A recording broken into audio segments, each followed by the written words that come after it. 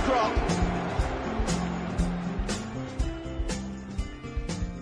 Hello and welcome to the 145th edition of the Gooner podcast. This is your host Kevin Whitcher, and we are recording on the Monday evening after the North London derby against Tottenham, the evening before Arsenal travel to Hull for a fifth round FA Cup replay. So let's start with the panel introductions. Firstly, I think this is probably a first in the history of our podcast, in that all of our panellists have rejected the offer of free alcohol and are drinking water, either still or sparkling. So we can look forward to a very sober assessment of the current state of affairs at the club. First guest is not a victim of our rotation policy this month. He is making an immediate return appearance, and due to a spell as host of this podcast, I am led to believe he has actually appeared on more Gooner podcasts than anybody else. So good evening to the holder of a somewhat dubious record. It's Mr. David Oudot. Well. Good evening all, thank you for having me again. Next up, another regular and a surviving member of the original podcast panel from when we started life back in 2007, recording in a basement flat on the other side of the old Highbury Stadium from where we are currently situated. He has recently bumped into yet another Arsenal player in the vicinity of Hampstead, which we will doubtless get news of at some point. But for now, it's welcome back to the man of 1,000 names, Mr. Mustafa Goldstein. Hello. And finally, a new voice on the panel. His presence means we have two residents of London NW3 with us this evening, although I shall work hard to avoid exchanges on the subject of estate agents and coffee shops of zero interest to anyone but the Arsenal first team squad. He has been contributing to the Gooner and our website for almost 10 years, and I believe first got in touch to offer the sale of a spare ticket for Real Madrid away back in 2006, wanting the ticket to go to a genuine supporter. And I got it, didn't I? As fate would have it, the recipient was one Mustafa Goldstein.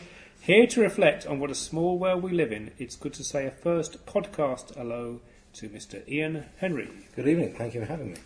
And thanks for the ticket, Ian. No problem. I'll never forget it. Have you paid me yet? I can't remember. It was a great night out.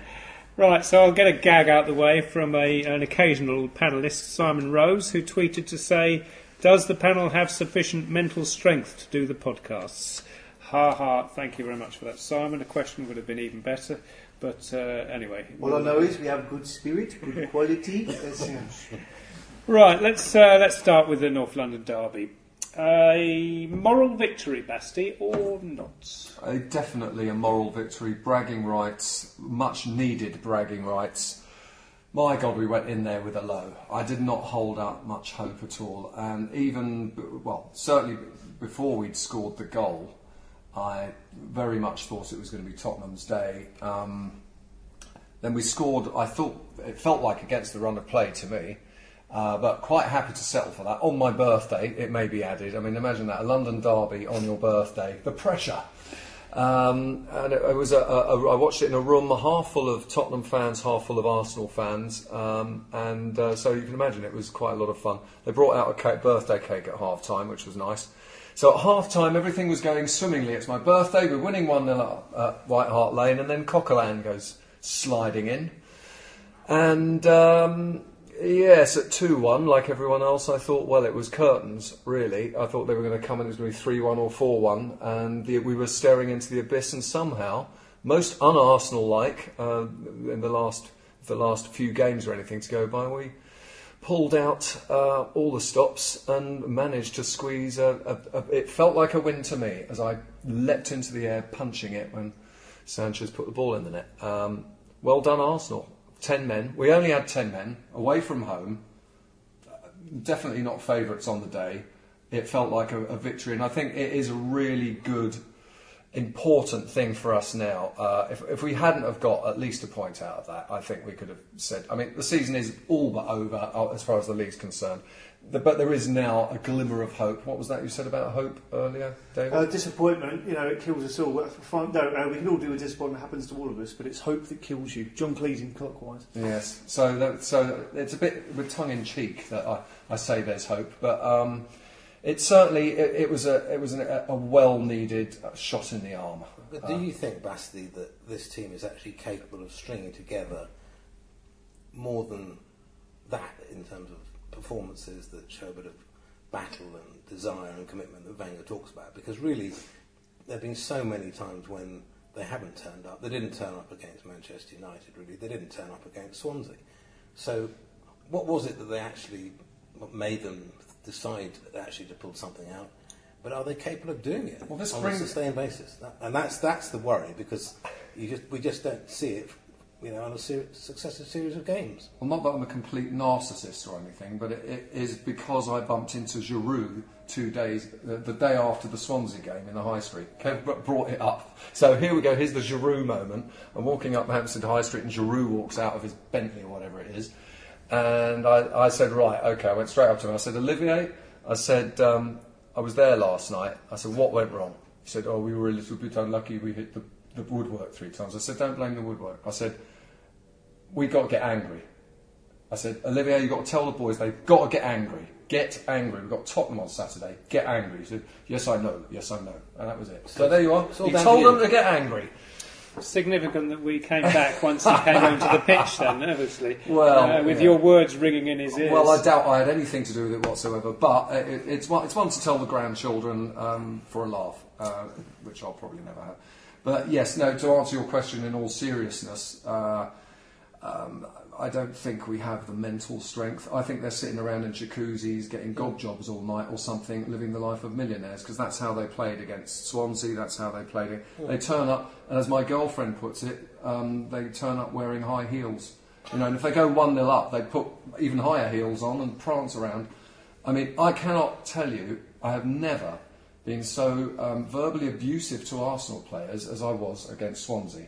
I mean, the words perfume ponce to Ramsey and God knows what were coming out, and I don't like doing that. I don't like being angry at Arsenal, so I want to get behind the team. But my God, it was just woeful, the Swansea game. It was a rock bottom. I think it's 3 seasons out of 4 at home to Swansea, and the 4th one we drew. So this is nothing new under Wenger. His teams have always been like this, certainly in the last 8 to 10 years. David, is spirit something which the manager is responsible? Because those who will excuse Wenger will say, once the players cross the white line, it's not his responsibility. Do you buy that? No, not at all. Otherwise, they play the game the way they want to do. It's like anyone's job. They follow the instructions of their line manager. They may not. I mean, how many times have you been at work where you have a meeting and at the end of it you're saying, yes, boss, no problem, I'll get onto it straight away, and you walk away, and all you're thinking is, they haven't got a fucking clue. I've not done it with my current boss at all. Not at all, Gaffer. Not at all. Not by any stretch. But ultimately, football's their job, and they're following the instructions of their line manager. All these things about you never see any. You never hear any talking on the pitch amongst Arsenal players. I saw an interview with Charlie Adam on iPlayer last week, and he said no, the Arsenal players don't talk to each other.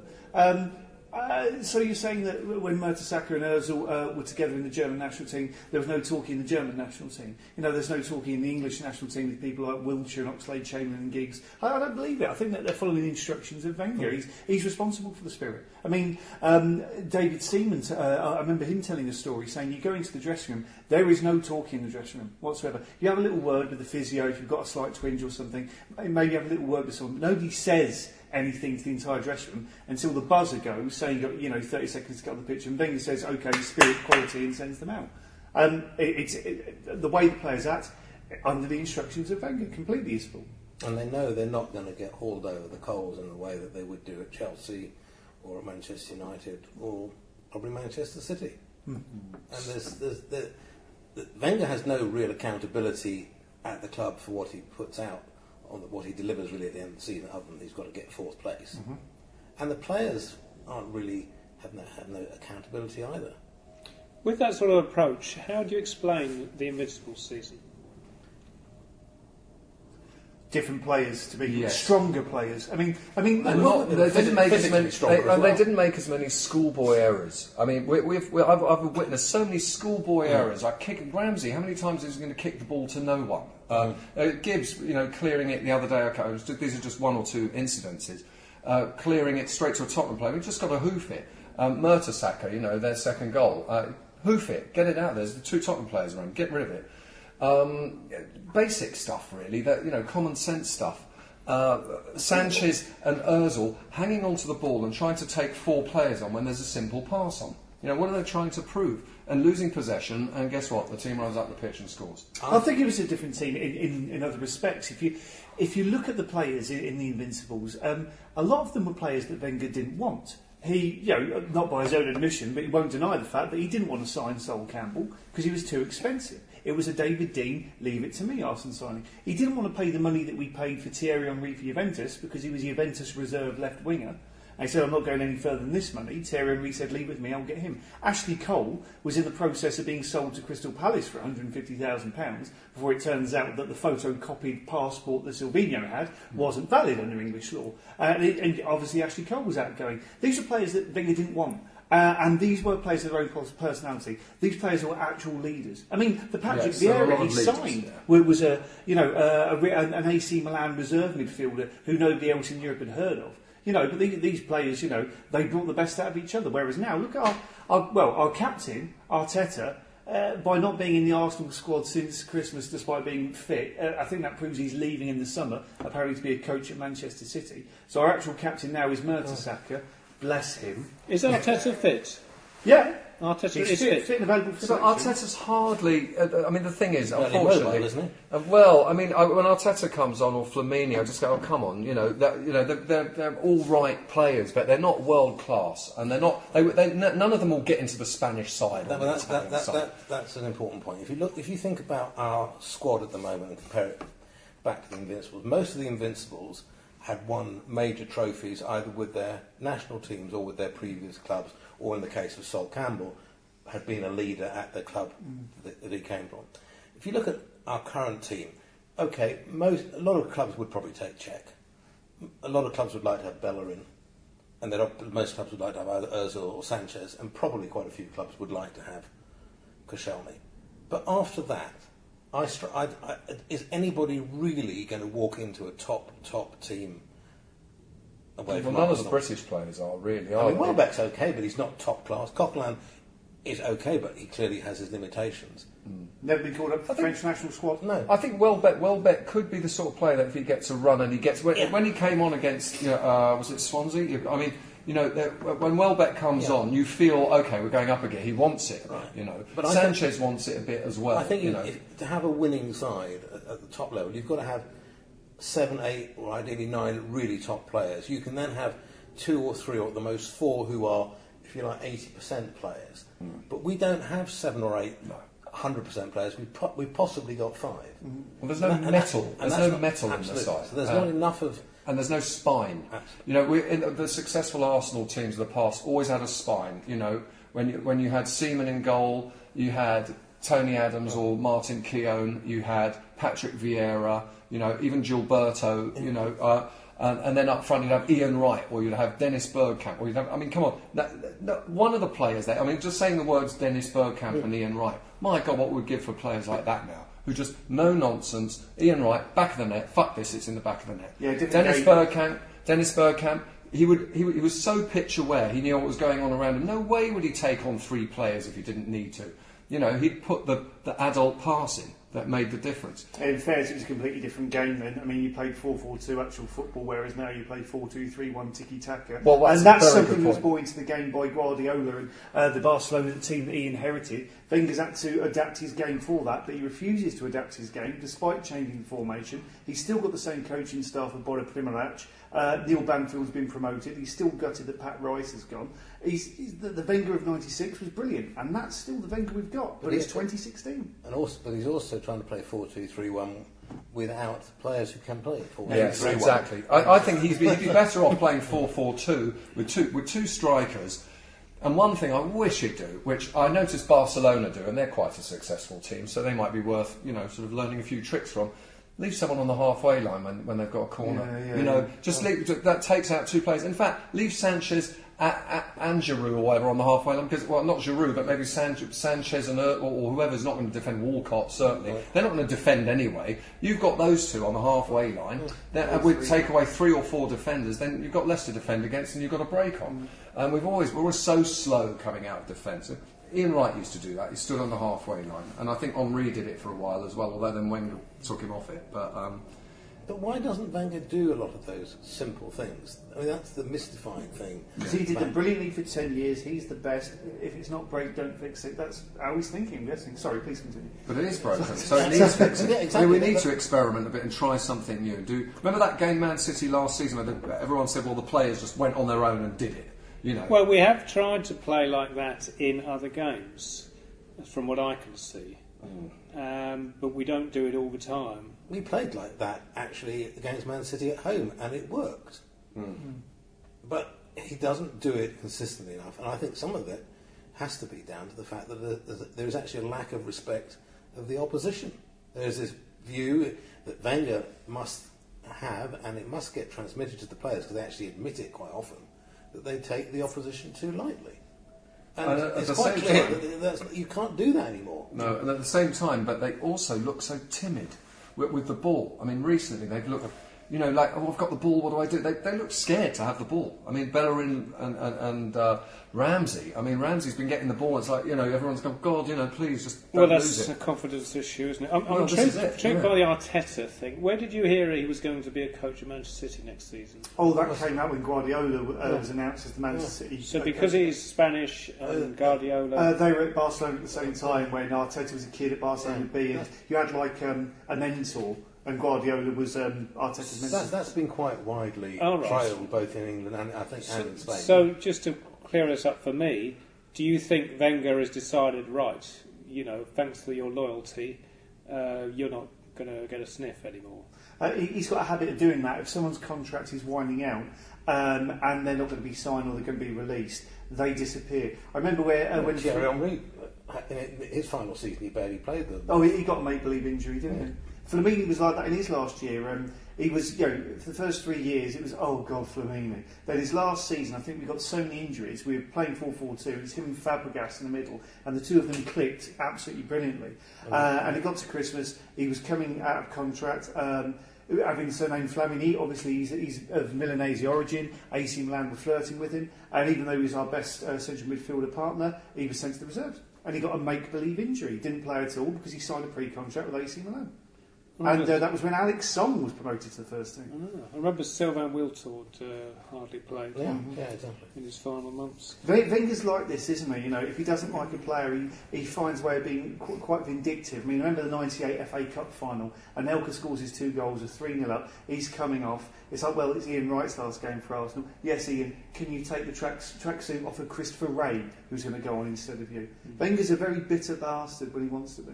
Like Alex Song, how was he sold? He was quite good for his last season, kept turning up late for training during pre-season. Apparently he had a word with Steve Bold, who offered him outside, so Wenger sold him the next day. Do you remember his deal to Barcelona? I don't think he's a bitter. I beg to differ. For whatever Wenger's faults are, I think he's genuinely tries to do what he feels is in the best interests of the club. Although I'm now questioning whether he should maintain his position as manager at Arsenal. I know you said Arsenal Football Club, but then I sound like one of those 70s, like Brian Clough or someone. But I still respect him, and I still think what he's done for the club and for football in Britain, as in the English game, is admirable. And yes, I think he's lost some power recently, and a lot of what he did in the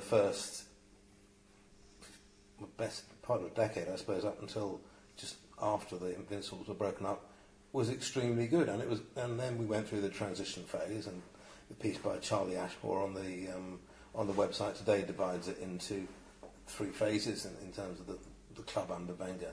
But stadium change. Absolutely. But we're now in a situation where we have got substantial cash resources. No, I'm not saying go and spend every single penny and try and compete. Why not? I am. Let's be reasonable about it. But he doesn't make use of the resources that are available, and he hasn't evolved his coaching, both his coaching methods and the people around him in all this time. He's still trying to do the same things that he was doing back in the late 90s and the early 2000s. When the game has moved on, we've got different formations, we've got different, much hungrier, tactically aware, astute managers like, it pains me to say it, like Pochettino, who's a very clever guy, and hopefully he'll be so clever that he won't be at Spurs for much longer, but that's another issue. But Wenger hasn't changed, and he's stuck in his ways, and I don't believe he is going to change. And I've been saying this, people will know this, they've either listened to me or read my ramblings. I've been saying this for years. We're not going to have a sustained challenge or a team capable of challenging for the title on a sustained basis under Wenger because he hasn't adapted to the new world, the new competitive world that we're living in. And unfortunately, Arsenal are in stasis at the moment. Not quite paralysis, but not far off it. And this season is a massive, massive wasted opportunity. Yes. Well, I'm going to go to the listeners' contributions now because Basti was sort of singing Arsene's praises in the bigger picture there. So I'm going to read a question from Stephen Hawkridge through Twitter. Assuming Arsene leaves the manager's post at season end, okay, big assumption, but let's just go with it. Should he move upstairs or sever all ties with the club? Basti, what do you think would be in the best interests of Arsenal? Unfortunately, if Wenger goes upstairs, he'll still be manager of Arsenal Football Club. I can't see him going upstairs and just doing business or just being a sort of David Dean role or whatever role. I mean, what role would you give that man? Well, he wouldn't be a very good David Dean, would he? No, well, he wouldn't be a very good David Dean. But what role would you give him? What's he going to do? What is actually his role? It'd be like Ferguson at Manchester United, president or something. Yeah, just sit there and watch games. Free season ticket next to your best friend Gazidis, who you obviously love. Yes. You've got to have a very, very strong person, mentally strong person, to take on the role of manager of Arsenal Football Club if Arsene Wenger is upstairs as director of football or whatever it is. Very strong, because he'd be the biggest elephant in the room imaginable, even in a way even bigger than Alex Ferguson, because everything at Arsenal is Arsene Wenger, whereas there is Manchester United, I think, has a bigger entity without Ferguson. But so much of modern Arsenal is Arsene Wenger, and the board adore him. And I think until we have something of a collapse in the team's fortunes, they're not going to. But we're going on the assumption, just say that he did go, which, as you say, is unlikely, but say he does go and calls it quits. I saw a tweet earlier, Kev, that the question was, will he be allowed to pick his successor? You saw that one. That came from Declan Noonan, who asked, do the panel think the board are going to let Wenger replace himself, and is that wise? They will do, definitely, because nobody on our board knows anything about football.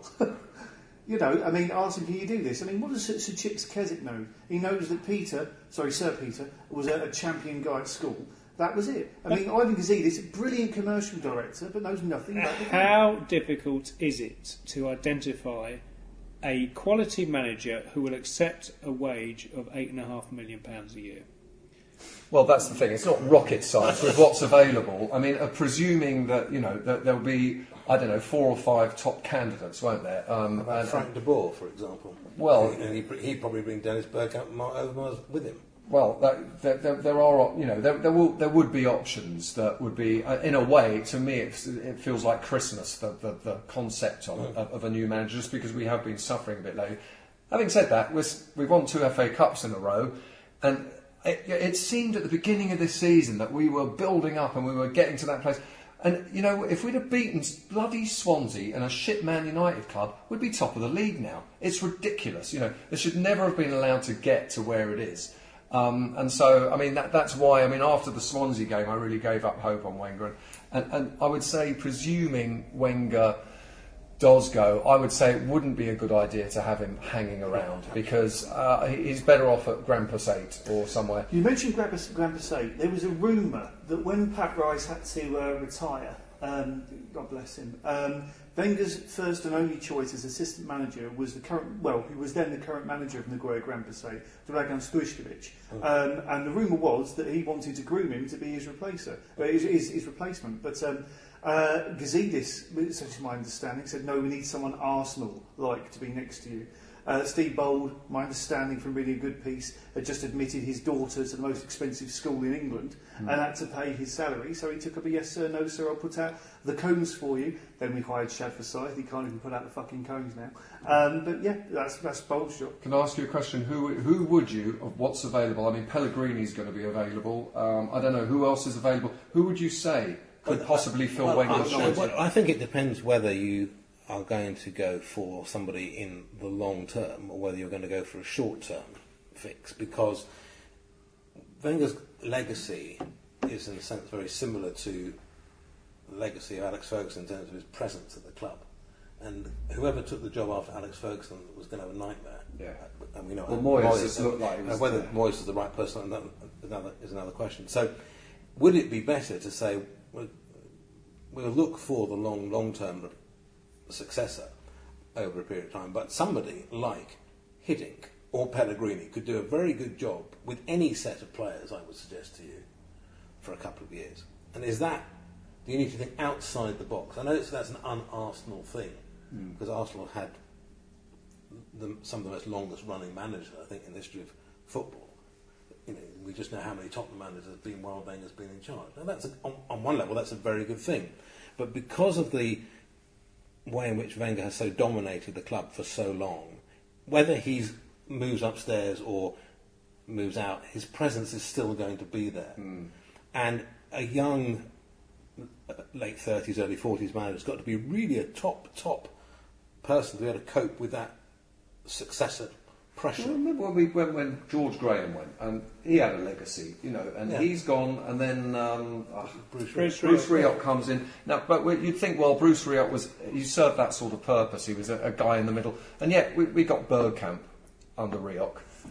Okay, that was David Dean. No, it's David Dean, but this is the thing, we don't have a David Dean now. Exactly. So the problem is, if Wenger goes, there's no one there to come out with some amazing, Platty and Bergkamp signing. I'll tell you what though, Basti, money talks. Why don't we just buy half of Leicester and the manager, right, and then we could definitely buy them out. afford to. The next manager is going to be the one whose agent is the best salesman. Because that's how it works now. Football. The game is run by certain agents, whereby there's a rumour that goes around. Arsenal tell one person that Arsenal need a goalkeeper.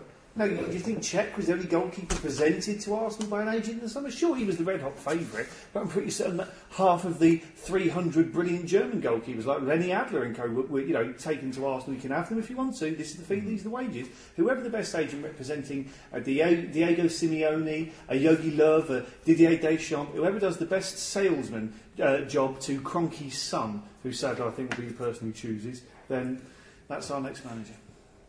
You seriously are not telling me Josh Kroenke will have the final word? Him and Gazidis between the two of them. Can you do your Josh Kroenke impersonation? No, I'm not. Because you're so good at it. He's so good at his dad. I've got a cold. I'll work on it for you next time, all right? Anyway, while we're on the subject, a slight variation here, tweeted by Anthony Glenn, who said, is it possible that the beloved Arsenal brand is now being harmed by Wenger? Will the board refuse him a new deal because of this? Now, that sort of gets into the financial side of things in a way. There was a story in the Express which basically suggested the board had a conversation after the Swansea game where the idea that if Arsenal failed to win the league this season, the manager would be asked to step down took place.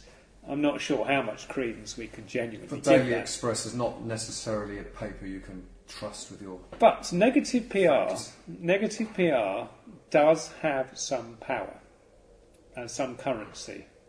Do you think the board would actually be swayed by the idea that Arsenal were being associated with a lot of bad things? I think the board would be swayed by consistent sights of empty seats.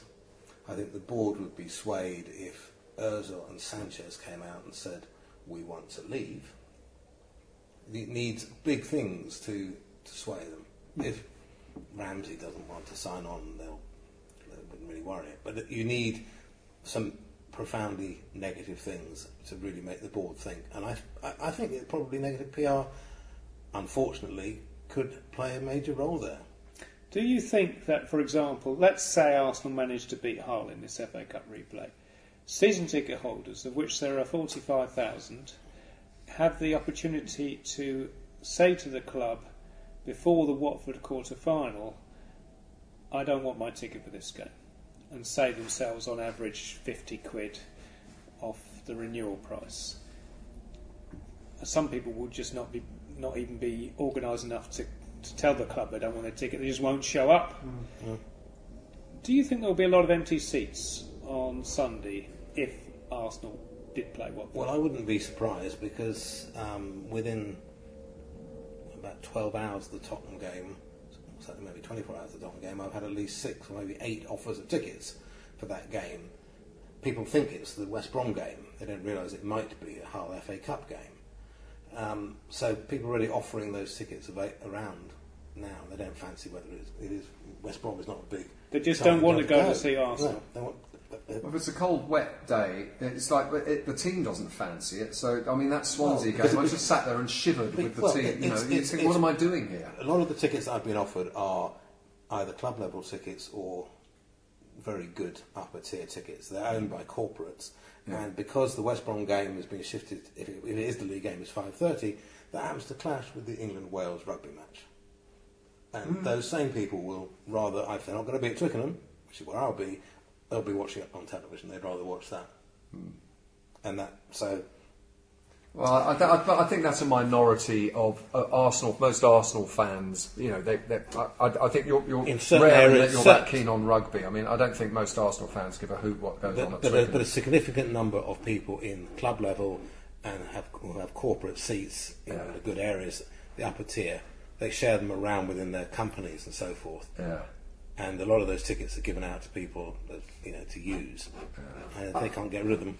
I think a bigger factor is that Arsenal, for some reason, have made a home... OK, it's an FA Cup quarter-final, but it is Watford at home. The game has already been announced as televised and moved accordingly. And they've made it a Grade B game. No chance. Got to make it a Grade C game and pray that... for a start, they've got to pray that Watford want 25% of the allocation rather than 5%, which is what they normally get for... away teams normally get for league games. And for us to sell all of our 48,000 tickets... Grade B prices, it's not going to happen. I mean, plus, I'm giving mine up. Plus, Watford are quite good, and you could go there, and we know what that could end up like. I mean, just assuming we do manage to beat Hull, and I don't know what he's taking up there, because there was this weird thing in the Standard tonight about that they're flying up tomorrow because it's a 7 o'clock kickoff, when they were going to fly out tonight and have a night in a hotel, and they're not doing that now. I don't know why 45 minutes difference in flight would stop them leaving the day before and make them fly there and back in one day. And, from my experience, when Arsenal fly somewhere like Norwich there and back, they never have a very good time of it. I question sometimes some of the arrangements that are made, travel arrangements and things, that just don't seem to make any sense. They don't seem to use common sense and get the players into the right frame of mind to go and play an away fixture. From my point of view, I would always say it would be better to get there earlier, be relaxed, do a bit of training, local, whatever it is that it takes, rather than just sort of turn up off the airport into the ground and not to beat Norwich, which has been our experience of that sort of travel arrangement. Okay, well, let's look at the financial side of things with another question, actually, from Anthony Glenn, who tweeted, is the European Super League the final piece in the jigsaw for Kroenke and company, with a stream of unthreatened income forever? Now, this obviously refers to the so-called secret meeting of the so-called Big Five clubs in London last week to discuss the idea that instead of the Champions League, there should be something whereby guaranteed entry occurs for the clubs with the greatest resources and the supposedly greatest reputation. Does that sit comfortably with you if Arsenal are in that elite? If Arsenal are in that elite, well, that's what's in the elite. Yeah, we're one of the 5 biggest football clubs in this country, so that makes sense. We are the biggest club in London. the capital city and the second most popular city in the whole of the world. I get that. But if ultimately it's going to be a European Super League, and it looks like it's going to be, this suggestion from one of the CEOs was that it was a meeting about a pre-season tournament. That's balderdash, absolute balderdash, because some people are bigger in Australia, some people are bigger in India, some are bigger in mainland Europe, some people are bigger in the States. So it's nothing to do with that. It's to do with the proper European Super League, at which point football has been stolen from us, and I have to turn to Orient or Barnet or something like that. I don't understand how it's going to work. Are they actually going to take these clubs out of the Premiership? Yes. And that's it. They're not going to play in the Premiership. I mean, so there's no more Premiership. That's it. As I understand it, it's the big clubs in Germany and Italy who don't get the same income from their domestic leagues. Yeah. And what they're thinking is, we need something which is a bit like the Premier League in terms of interest to the world. Is this to replace the European exactly Champions right. League? So it's a midweek thing, I think. Right. So they would devise between them a competition similar in a league. So league. if Leicester win the league, they can't get into it. That's my. Let's put it this way. Absolute nonsense. I think I would give up on football if that happened. Yeah, just be ridiculous. It'd be like RoboCup football. It'd be just. I'm not sure Hollywood how football, well thought out it has been, but it's coming from the German and Italian clubs, especially. I don't think it'll get past. There is this organisation called the European Clubs Association, which used to be the G14, which has basically, I think, probably about 30, 40 actual clubs as members. And some of them are panicking because they can see all the best players leaving them and coming to England. Because the Premier League now, I mean, in the top 30 clubs in terms of income, pretty soon 20 of those places will be filled by Premier League clubs. Yeah. Simply because of the TV income.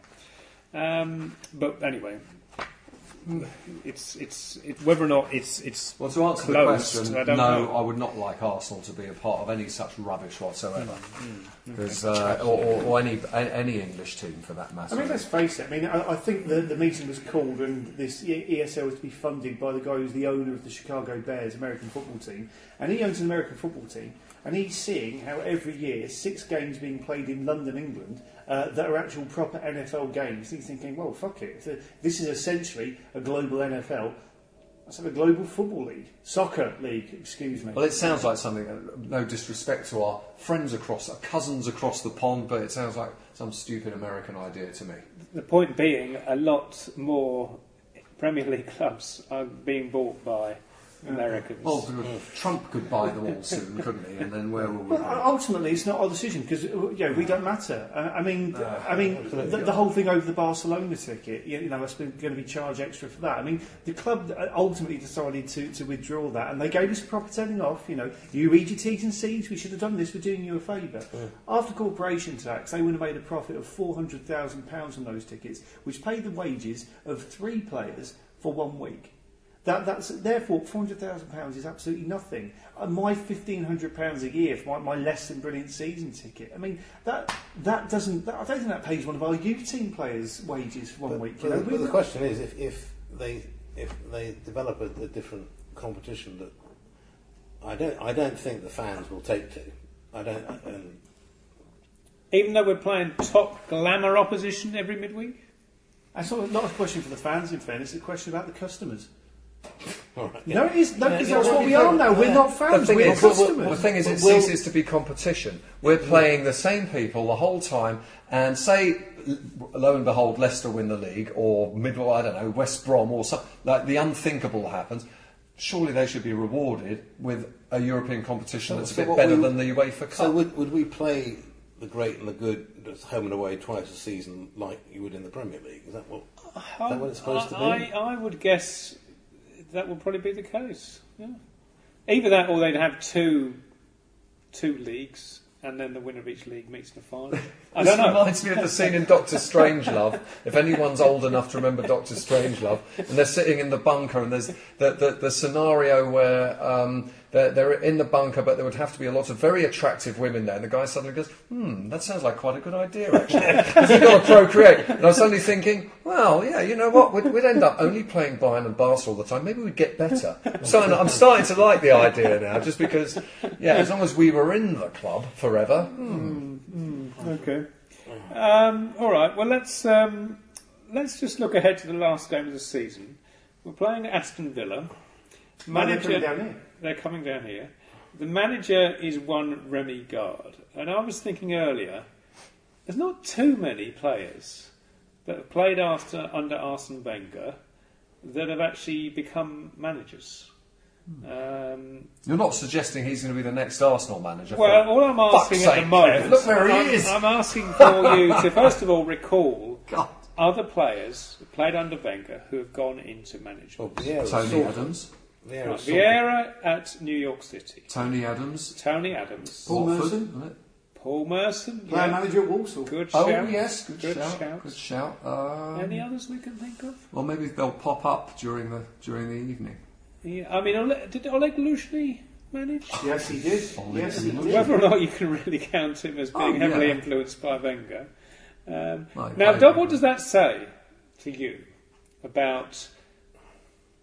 normally you would have thought, with the number of... He's been there 20 years. Okay, the last 6 or 7 years, all right. The 13 years before, a lot of players. We've got some great pundits out of him. Yeah. Great pundits. Old Dicko. Let's be honest, the only good pundits on TV are Arsenal players. All the rest are absolute rubbish, apart from maybe, I don't know, well, you can name... I mean, let's be...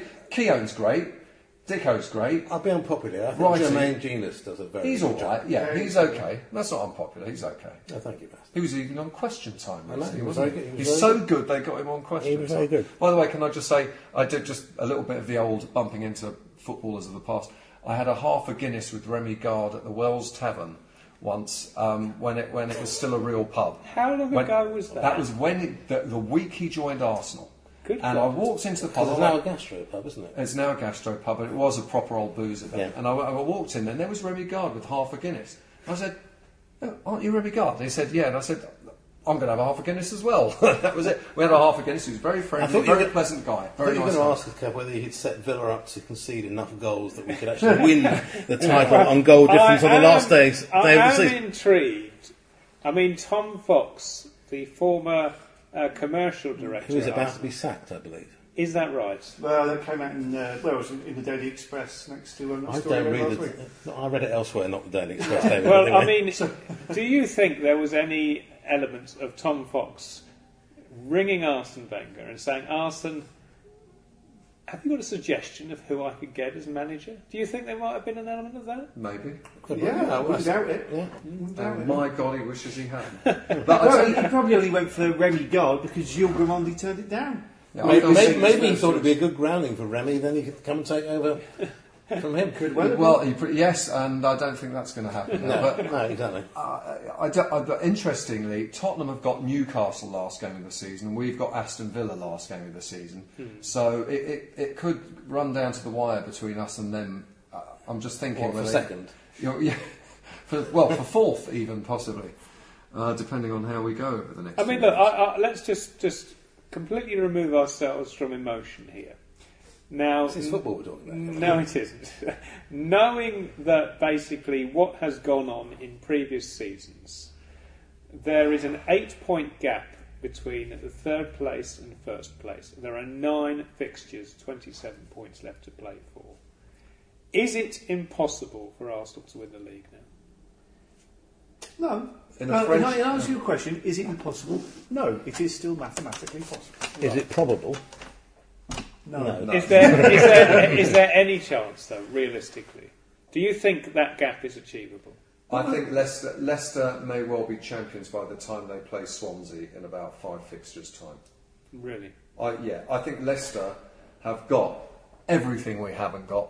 And do you know what? Fair play to them. You know, Man City, Arsenal, Man United, Chelsea, bunch of overpaid fucking real estate agents poncing about in jacuzzis in Hampstead, Come on, Leicester. I'm sick of it. I'm sorry. I'd love a little team without any money, with a bit of chutzpah, with a player like Vardy who'll just run like a fucking nutter to get the ball in, at the touchline and have a go and play a bit of football. I would love it. I'd love it.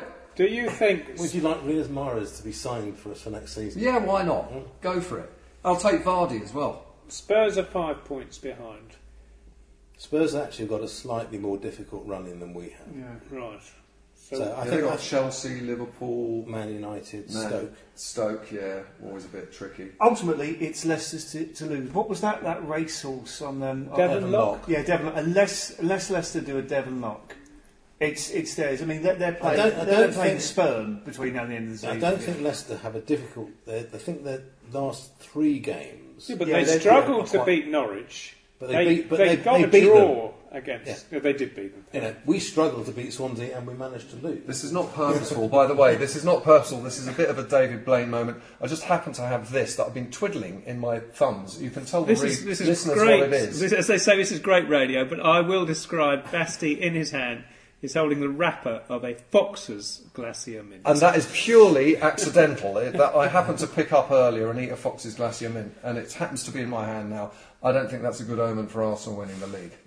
Do you believe Arsenal deserve any credit for being above Manchester United, Manchester City, Chelsea, clubs with bigger resources? Are we being too hard on them? No, I think those clubs deserve the opposite of credit for being where they are. I mean, we've generally been in this position over the last 2 or 3 years, and we've got slightly better and better. Well, we've been in second, third, or fourth ever since we last won the league. Yeah. So that's we've been remarkably consistent, and but we haven't really shown sustained signs of progress. We've stayed roughly where we are, whereas other people have leapt around us. Now that, of course, we know suits what Kroenke wants. Yeah. Stability, and he can take you $3 million a year dividend, consulting fees out, and I bet you any money you like it'll rise in the next year or so because you'll have done something else wonderful for us. But we've stayed more or less where we are, and we have not progressed, and that is where I think my frustration, disappointment comes, and I suspect that's where a lot of the frustration, disappointment of others come from. But at the moment, there are too many people who are quite happy with, the club being where they are. Well, not the fans, though. I mean, we would really, the fans... What's frustrating is we are that close, and we are Absolutely. 1 or 2 big buys away from getting some, the right players. I wonder how many of the fans or customers are that passionate. I mean, I don't... I can remember going to watch Arsenal at Highbury on a snowy Friday night just before Christmas, and there was 19,000 in there. And we were playing Norwich, I think, just before Christmas, something like that. The hardcore fans are not 60,000. No. They're not 50,000. They're not 40,000. They're not even 30,000. And the price of the season ticket means we have a very radically different demographic going to the ground than we had at Highbury. Is that true of all clubs? I think it's particularly true of London clubs, yeah. And particularly, I suspect, Arsenal and Chelsea. It is interesting that in terms of the average price, I believe the club that charges least in the Premier League is Leicester. And then therein lies perhaps a moral. And you look at the excitement and the dynamism of their ground. And that's obviously partly to do with the fact they're up at the top. Yeah. Well, to think that they were nearly relegated last season. I mean, Hollywood couldn't make it up, could they? I mean, it's... Well, they appointed the Tinker Man as their manager. He hasn't tinkered very much. Well, absolutely. Yeah, he wasn't broke. He didn't fix it at all, and he turned Nigel Pearson's bunch of oafs into, really good football. He reminds me of my Auntie Doris, actually. Yeah. He really Claudio does. Ranieri, Yeah, it's quite similar to my Auntie Doris. Did they have Mahrez last season? Was he around? Yeah, they had him. They had him last season. Absolutely. Okay. Did they have Kante last season? No, Kante. Right. Yeah. Okay, I mean, we were top of the league around Christmas time, just after, I believe. Can anyone actually pinpoint a reason for the collapse? We've won 2 games out of 9 in the Premier League. Is there anything we can identify as something tangible that's gone wrong? Why did it just change? we did seem to play pretty much the same 12 or 13 players every single week for 2.5 months. With Sanchez injured, with Wiltshire injured, Walcott was injured at one point. There was no Welbeck. We had to play the same 11 or 12 every single week, and they just got knackered. I think Coquelin going out for how long was Coquelin out for? A little while. But we actually didn't begin the decline until quite a few games after Coquelin. Because when Cazorla got injured, actually. No, it didn't. The decline didn't really start till Man City. Yeah. We haven't actually, since the Man City game, we haven't had any. I don't think we've had any serious injuries.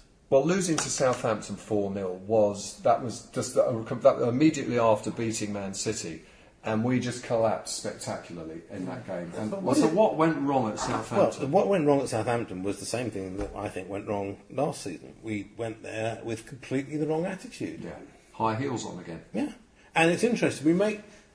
We do make the same mistakes, or we lose in the same way at the same grounds against the same teams.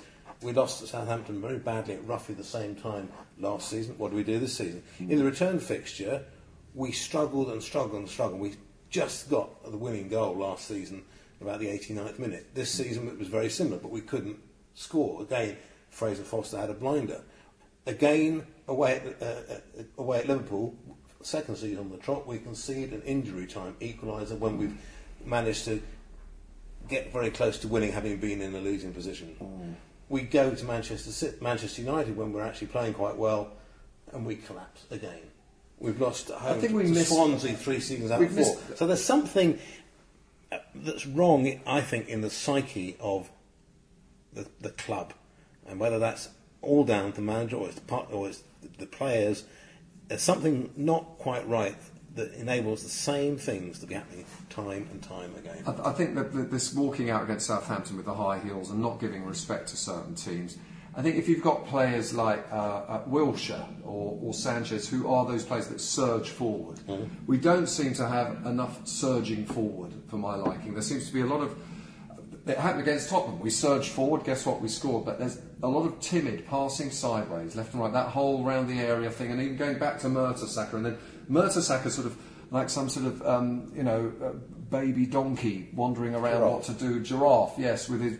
where do I go? Where do I go? Oh, all right, I'll go over there. It's slow motion. It's not decisive, quick, come on, let's have it. There's none of that, rightiness. But the Invincibles moved the ball a lot faster in this. And in fact, the team that nearly probably should have won the league in 2008 with Fabregas at the centre of it, they moved the ball a hell of a lot faster. Yeah, we were against Tottenham. We looked so slow at the beginning. Since that 2008 collapse, I think the team has slowed down so much. It's incredible. So basically, it's Gail Clichy's fault when he slipped over against Birmingham and gave away that penalty. If you see what I mean. No, the Eduardo game, when Martin Taylor went through his leg, we were there, it was 2-1, wasn't it, in injury time, and the ball comes over to Clichy, he's on the inside edge of the box, and for some reason plays the ball 5 yards in front of him rather than oofing it. Player comes in from the right wing, takes it off, and Clichy takes him out. That was when Gallas, our captain, if you remember that, wouldn't go off the pitch. Well, I turned around to Kev, was it the Leicester game? And I when it was we were losing. And, we agreed there were too many boys in this team and not enough men. I think we said they were nice. I think they were too nice, that's right. They were much too nice. Everyone, look at every player there, they're all nice. Walcott's and Ramsey, they were really nice guys. And having bumped into Giroud, I've got to say, he was a really nice guy. But I don't want nice. You don't want nice. I want nasty. I want nasty Arsenal. You want Diego Costa? Yeah, well, it's Martin Keown. There's someone with a bit of golf. You can still be decent and an Arsenal man. You don't have to be sorry, I'm going to use the C word about... I'm not going to use it, but you've already got what I'm saying about Costa. The Costa is the C word. But players, you don't want people cheating dirty bastards. But you want people with a bit of Martin Keown, a bit of Tony Adams. It's something like Yaya Toure, isn't it? You want a man. Yeah, you want a man. You want a man. Well, you don't want Yaya Toure now, because I think he's... he's an arrogant. I think Koscielny's a good defender. Mertesacker's all right, but they're not... They don't really give you that feeling of like, right, this is like your dad, you can trust him. You know what I mean? That's because Wenger has bought a certain kind of player for the last 10 years. the Invincibles evolved out of the team that he largely, or the defence he largely inherited out of from George, with the George Graham era, effectively.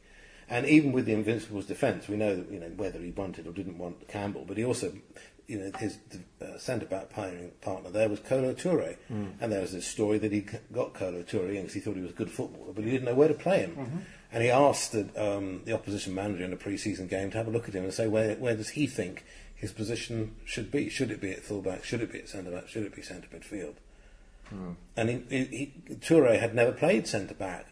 He really wanted to, but he was 5'9". Well, he still is 5'9", and he only plays the second half because of injuries.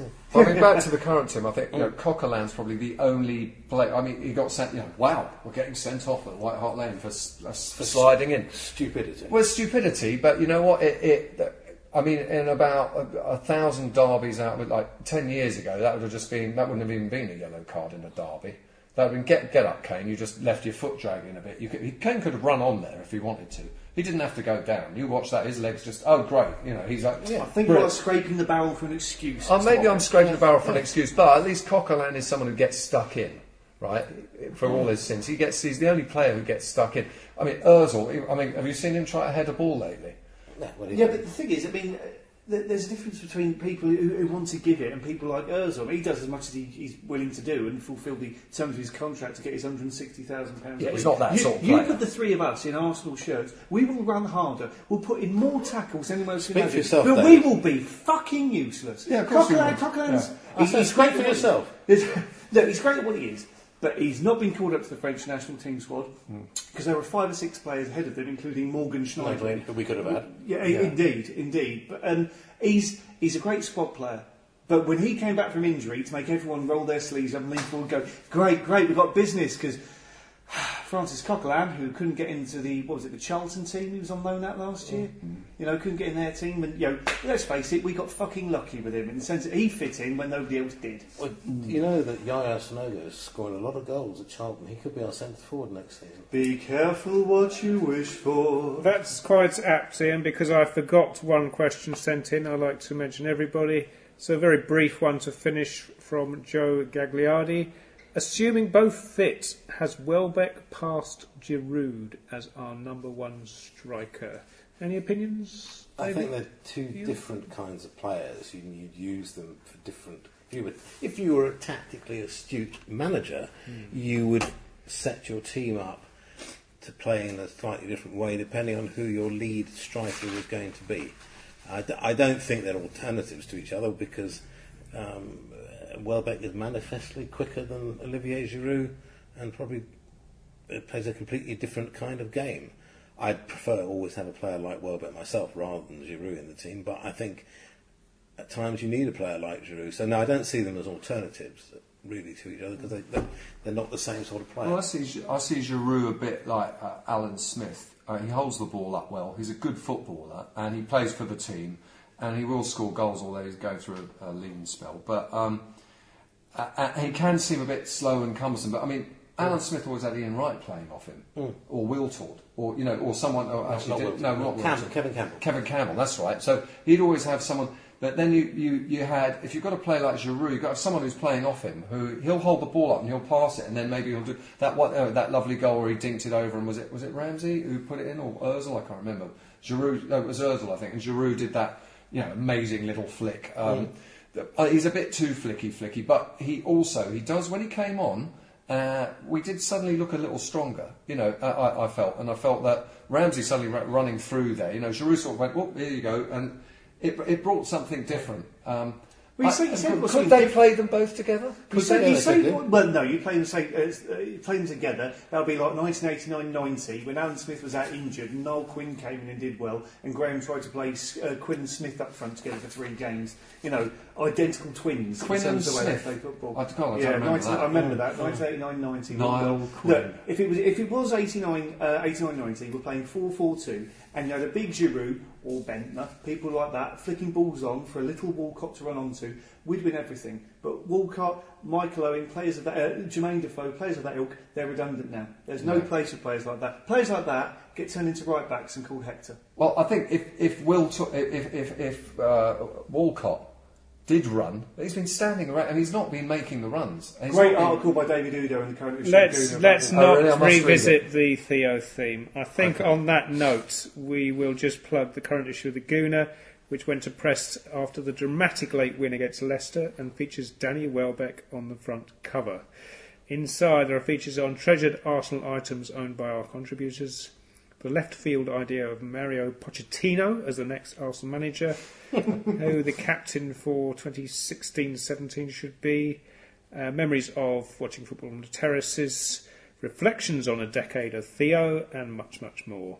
It will be on sale outside the stadium at the home match next weekend, whether it be West Brom or Watford. It costs £2.50 and is also available from the Gooner website. I'm getting away from Basti. Yes, just briefly, any Gooners in the Hampstead or Belsize Park area can also get the Hamstonian for £2, which features a picture of Monreal at the Greengrocers and Robert Pires with the fishmonger. So that's worth it just for that. It's an Arsenal pro-Arsenal publication, worth a £2. And a collectible, if you will. Exactly, there you go. With that plug over, a reminder that you can contact us via Twitter at Gooner Podcast and email at goonerpodcast@gmail.com.